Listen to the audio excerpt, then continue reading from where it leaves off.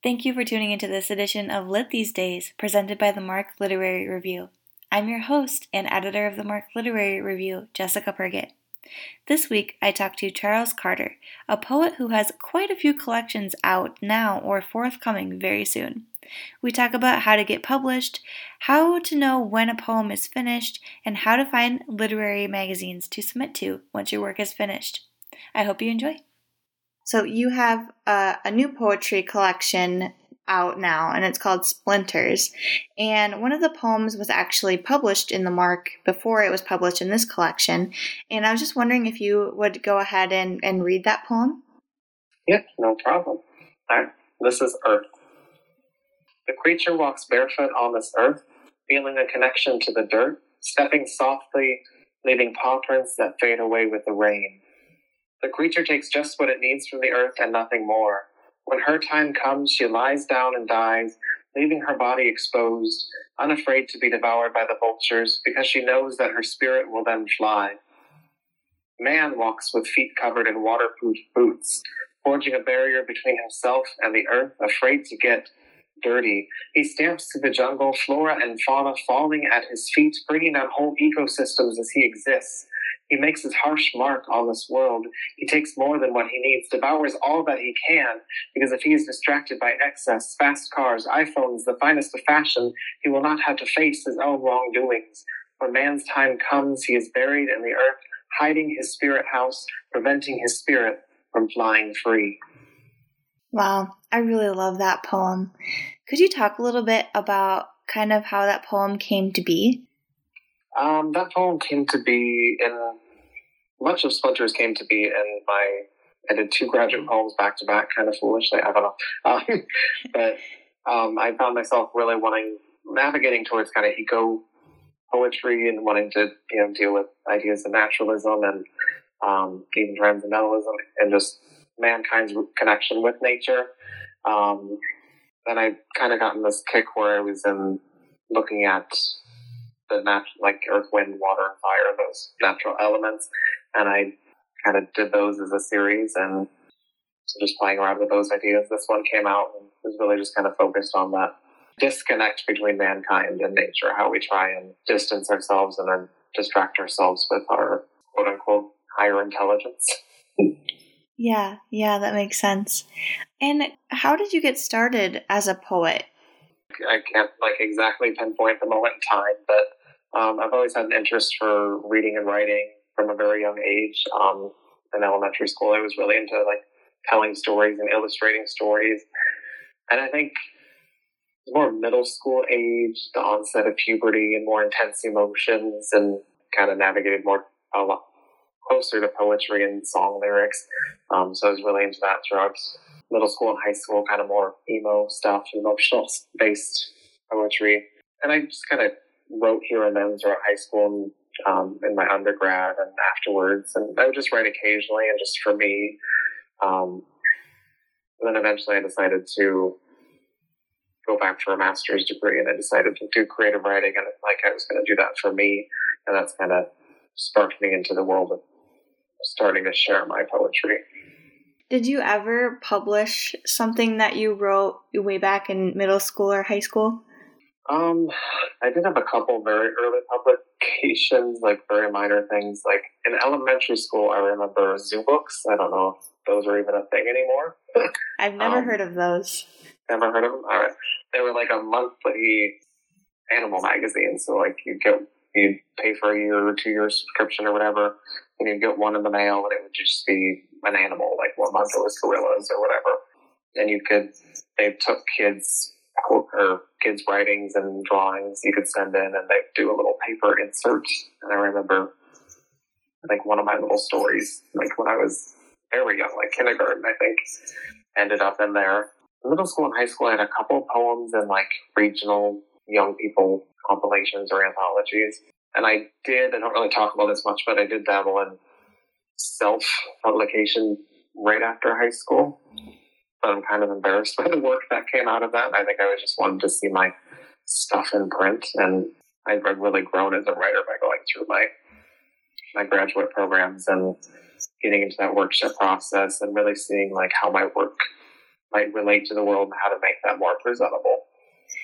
Yeah, I can definitely relate to the being embarrassed by your past writing part because I'm 23 now, but I remember a couple years ago I wrote some poems and I went back and I read them and I was like, oh my gosh, this is this is terrible. Why was I so angry? So I totally get being embarrassed by your past writing. So kind of my next question was, you have a lot of poetry collections that were published recently or they're forthcoming very soon. Can you kind of walk me through those and how you came to get them picked up by publishers? I don't have an agent or anything like that. It's just all been me researching and networking and figuring out who's accepting work and just sending it out there. So it's just kind of been my process, researching, Googling, networking, and submitting work anywhere that I think I can. And I kind of organize that with a Google spreadsheet where I keep track of where I've submitted things. And that's kind of been something I've learned to carve out time for. The pandemic, when that hit, really allowed me time because I had to work at home or work was on pause as an educator for a minute when the pandemic first hit. So I've just kind of made that a regular thing when I have stuff to submit, to carve time on the weekends or evenings to submit either, a group of poems or something larger if I've got that piece together. And that's a lot more technical and not quite as creative and fun, but it's worth it when the acceptances roll in. And I've been blessed to have a lot happen very quickly. My first literary magazine publications were released in the spring of 2020, so just about a year ago. And the Mark Literary Review was one of my first ones with Earth. And then, this spring already, in March, I had 2 chapbooks come out. One of them is called Chasing Sunshine, which was first published last month by Lazy Adventure Publishing. And that one's really focused on coming of age gay in the American Midwest. The second one that I read from at the top of the interview is called Splinters. That also came out in March, and it came out from Kelsey Books. And that one, like I said, is really focused on kind of the connection between humankind and the natural world, kind of recognizing the similarities, but also kind of drawing a line in the sand with the differences, which I think Earth is really good at seeing those differences between humankind and how we don't necessarily relate to nature. I actually, since we were setting up this interview, I actually had a special project that I collaborated on with my husband, who's an artist, that just got picked up. And it's a short series of haikus, and he did some illustrations for it. That's called Safety Pinned Hearts, and that's going to come out sometime in the near future from Alien Buddha Press. I really like that title. Safety Pinned Hearts, yeah. And then I've got 2 more chapbooks. One's coming out at the very end of this year from Word Tech Edition. That's really a very dark collection. I went to a dark place writing that, and it really focuses on homophobia and transphobia in the U.S. And then lastly, towards the end of 2022, my first full-length collection is going to come out from David Robert Books. So a lot's come out very quick. A lot of your poems that appear in Splinters, and I'm assuming a lot of the poems that appear in all of your collections, they were published by literary magazines. And I'm kind of just wondering, how do you choose which ones that you've published with literary magazines to put into your collections? Kind of like when I first started my graduate programs, I was totally I'm just doing this for me, to grow as a writer, for myself. I don't care if the rest of the world sees it. I didn't really see myself as someone who would really get anywhere with publishing. And I think that was just because I didn't really know how the publishing world worked. So I didn't really have that idea. But then, because poetry is really therapeutic for me. A lot of times, Chasing Sunshine in particular is a lot of my own personal trauma that I'm working through in my writing.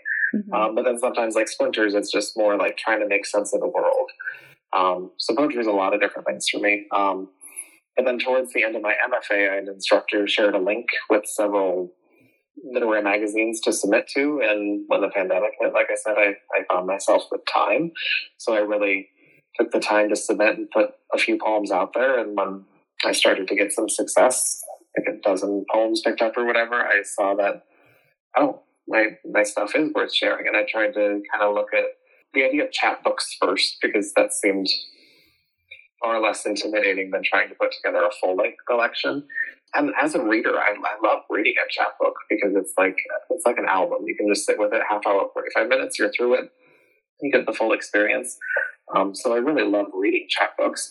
So I just started looking at the poems that were successful, and then the other ones I had lying around that I liked, and maybe I just hadn't got those being sent out or whatever yet. And I just saw a couple of themes emerging. One of them, the really naturalist themes, so I kind of collected those together for Splinters. Another one, I kind of had a lot of like queer coming of age poems, so that became Chasing the Sunshine. So those first two, that's how they came about. And I just kind of had the idea, well, if literary magazines liked them, if they were good enough to be picked up, then they're good enough and worth putting out there and have life in another way in the form of the chapbook. So that's really like my first two that came out, how they came to be. My other ones that are coming out haven't had as much, and I think that's because I had the idea for a book ahead of time. Mm-hmm. So they don't have quite as many of that, but I'm kind of out of book ideas. So I think I'm at the point where I'm going to just kind of experiment and write things, and I probably will be sending more out to literary journals and taking some time to do that, and seeing what comes out. That might build up to something bigger later.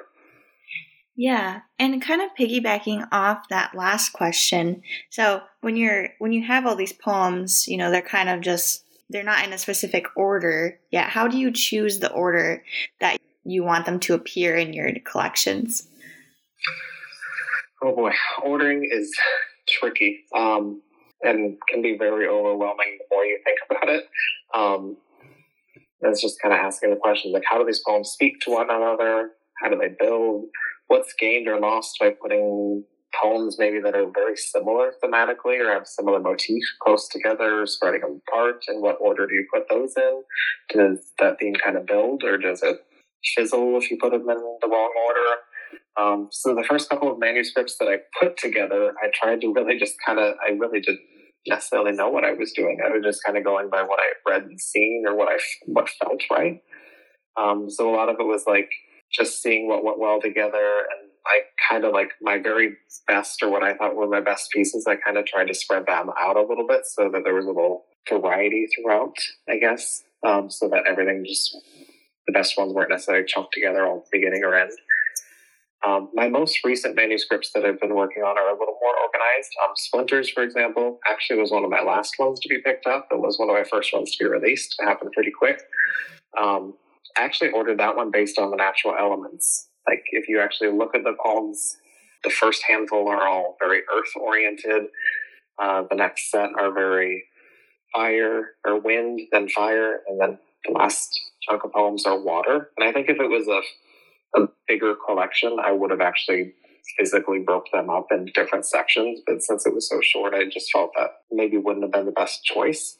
And then my full-length manuscript, I'm really learning a lot. I'm workshopping with a friend who has a chapbook she's putting together, and we're just really getting deep into ordering with that. And it's been so rewarding and eye-opening to see and have those conversations with someone else instead of just doing it by myself.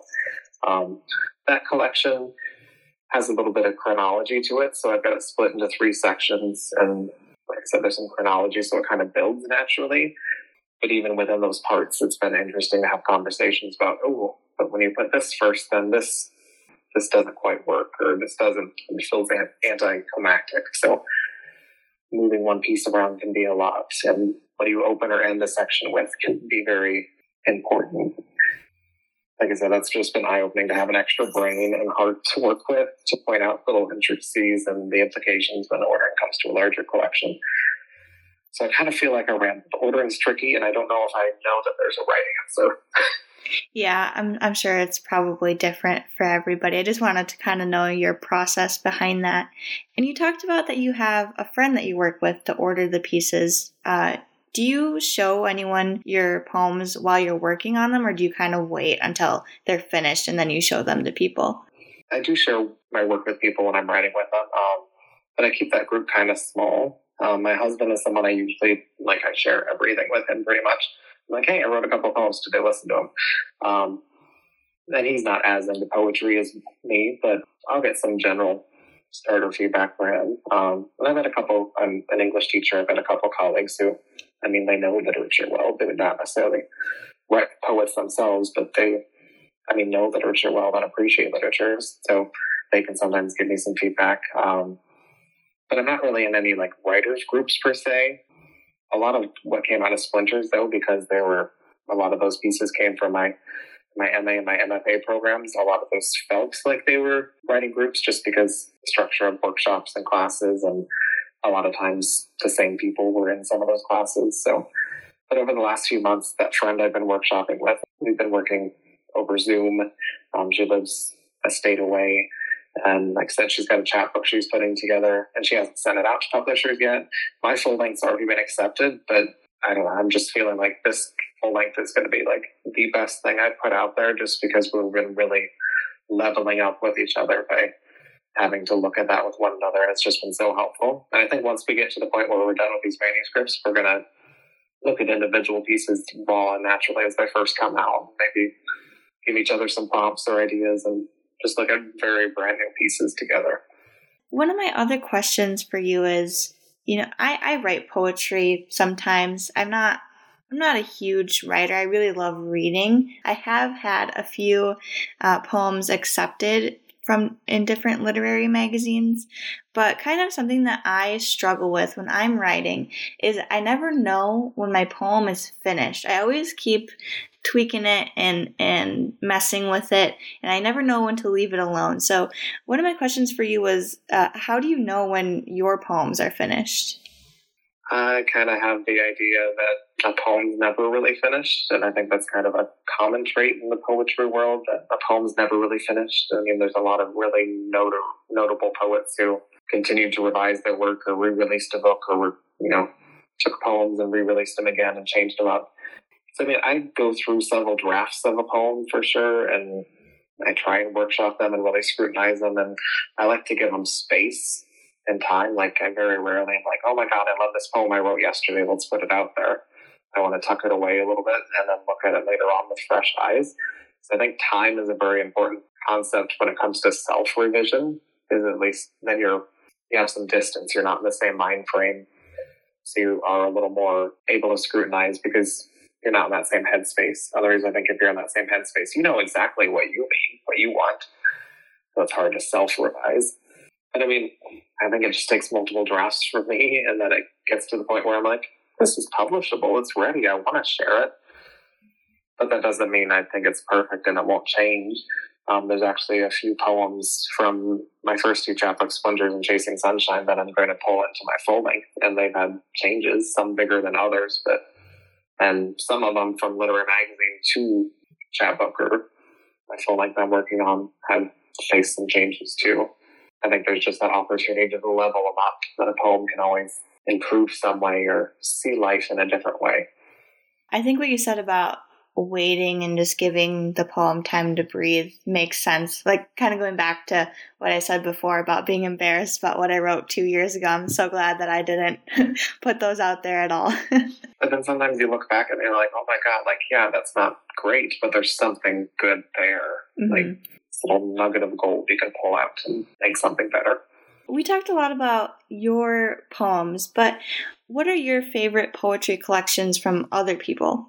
I've been, since the pandemic hit, I like to think I'm an introvert, but apparently I'm not quite as introverted as I thought, because it really weighed on me to have to stay home. Mm-hmm. So I did a lot of reading over the past year, and most of it has been poetry. So some of the recent collections I've really enjoyed are Prelude to Bruise by Sadie Jones is probably my favorite. The Don't Call Us Dead by Danez Smith is really good. Lost and Found by Gwen Hart is really good. Gwen Hart, she used to teach in the area that I live in, and I've actually had some correspondence with her. So she's probably not very well known, but Lost and Found, Gwen Hart. She writes love poems, and she does them really well. Love poems are so tough, but she does them without being corny or cheesy. She's an expert at writing love poems. So if you're into love poems, check out her. Joy Harjo is wonderful. I really fell in love with An American Sunrise, which is one of her most recent collections, and I've actually brought that into my high school classroom. I'm actually teaching a collection of poetry, which is something I've never, in my high school career, didn't see happen, so I'm kind of excited to bring more poetry into our curriculum. And then another great one is Drowned, A Mermaid's Manifesto by Teresa Davis. She's wonderful. She's a great spoken word poet if anyone's interested in looking her up on YouTube. Do you have any advice for someone who wants to write and publish poetry? I think just for if someone's just beginning writing, so my beginning writer advice would be to just start by writing for yourself and nourish that kind of love and fondness for it, because I think when it comes to publication, you got to have a thicker skin. So just nourish that love for yourself, for the writing and the love of it first, and finding a way to make writing a regular practice, just to try out different things and experiment and play with form and structure and genre and get out of your comfort zone. Sometimes I've had some really cool stuff that I'm really proud of the end result by doing something I wouldn't think would be my type of poem or my cup of tea. And sometimes great stuff comes out of just getting out of where we're comfortable. And then I guess for those seeking publication, I would encourage workshop. Don't be an island. And most poets, sometimes it's hard to find people because we're all busy. But if you find someone who's willing, even just a friend or somebody you met on social media, just to share work with and discuss, you can really strengthen your own skills. And I think reading what's popular, reading what's successful kind of helps you see what's working and what's not as well. I think just as far as studying skills, like I said, it could just be reading, workshopping with local acquaintances. I really found a lot of value in my graduate programs in the classes I took, but I know that's not an option for everyone, or maybe someone's not that hardcore, and I don't think you have to have an MFA to be a successful poet by any means. But I think for me, those programs allowed me to see how much revision and feedback was so important, because I don't think I'd ever really revised a poem until I started my graduate work in creative writing. And that's so hard to sometimes do the revision and feedback process, to get used to that, because feedback and suggestions can oftentimes trigger defensiveness in us, because a lot of us cope with our poetry, even if it's not 100% reality, a piece of us went into that. So it's hard to accept that. And I think, again, that's where space and time comes in handy. Sometimes in workshops, it's good to just, okay, give me your feedback. I'm going to write it down or keep the notes you sent me. I'm going to tuck it away a minute, because my initial thought is to be defensive. I'm going to tuck it away and look at it in a week or in a month when I'm ready for it. And I think the more you do that feedback process, the more you kind of open yourself up to that feedback, that criticism, without being so defensive right away, because you seriously level up by having good people to workshop with and get feedback from. So I think just don't rush things too much. Give your poem space to breathe, like I said before. Return to them. That space helps with the revision process. And when you think it's time to submit, I encourage people to submit everywhere. I think there was one bout where I tried to submit things, but I was only submitting to the really big names who probably only take 2% of what's submitted. So really unlikely to get your work published there, even if it's amazing. Because I'm sure you could speak to that as an editor. It's hard. You probably see wonderful things that you reject just because you don't have the space to issue, or something too similar you've done recently. So you see brilliant stuff that I'm sure you reject.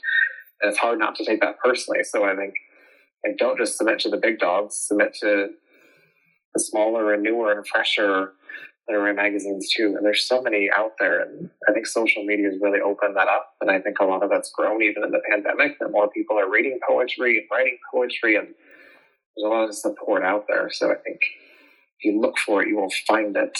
And I don't think really poets are that competitive with each other either, even in a competitive space, because what I bring to a competition is going to be so much different than what you bring. And it's comparing apples and oranges. You just can't really compare. So I think there's a lot of love and support out there if you look for it. I think poets, we're all just sharing our hearts. Yeah, that's definitely something that I've gotten to know, kind of being an editor of a literary magazine, is there are so many different magazines out there, and we're all so supportive of each other. And that's why I do this, really, is because I'm making those connections with other people, and kind of, just having someone to talk to about literature is really great, because, in my family and even my boyfriend, they're not interested in poetry or short stories or anything like that. So kind of having that community to talk to is really great. And I know that, there are hundreds and hundreds of little small magazines that you can submit to.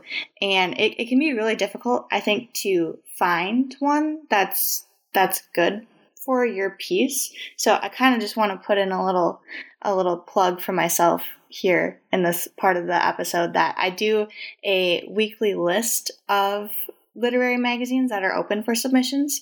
So that goes out every Sunday morning, and you can find that on the Mark's blog.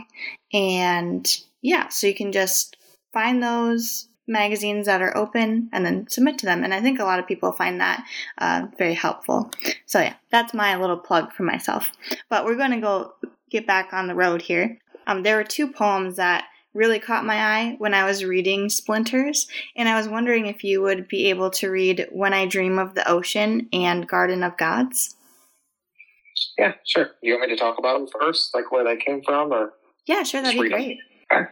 So these poems actually are both called Nearats, which is a type of poem nobody's heard of, I don't think. I think I just happened to have the right teacher in one of my classes who knew about these. So the Nearat is a Thai poem. So I was taking an Asian poetry class, and it's a Thai poem, very specific.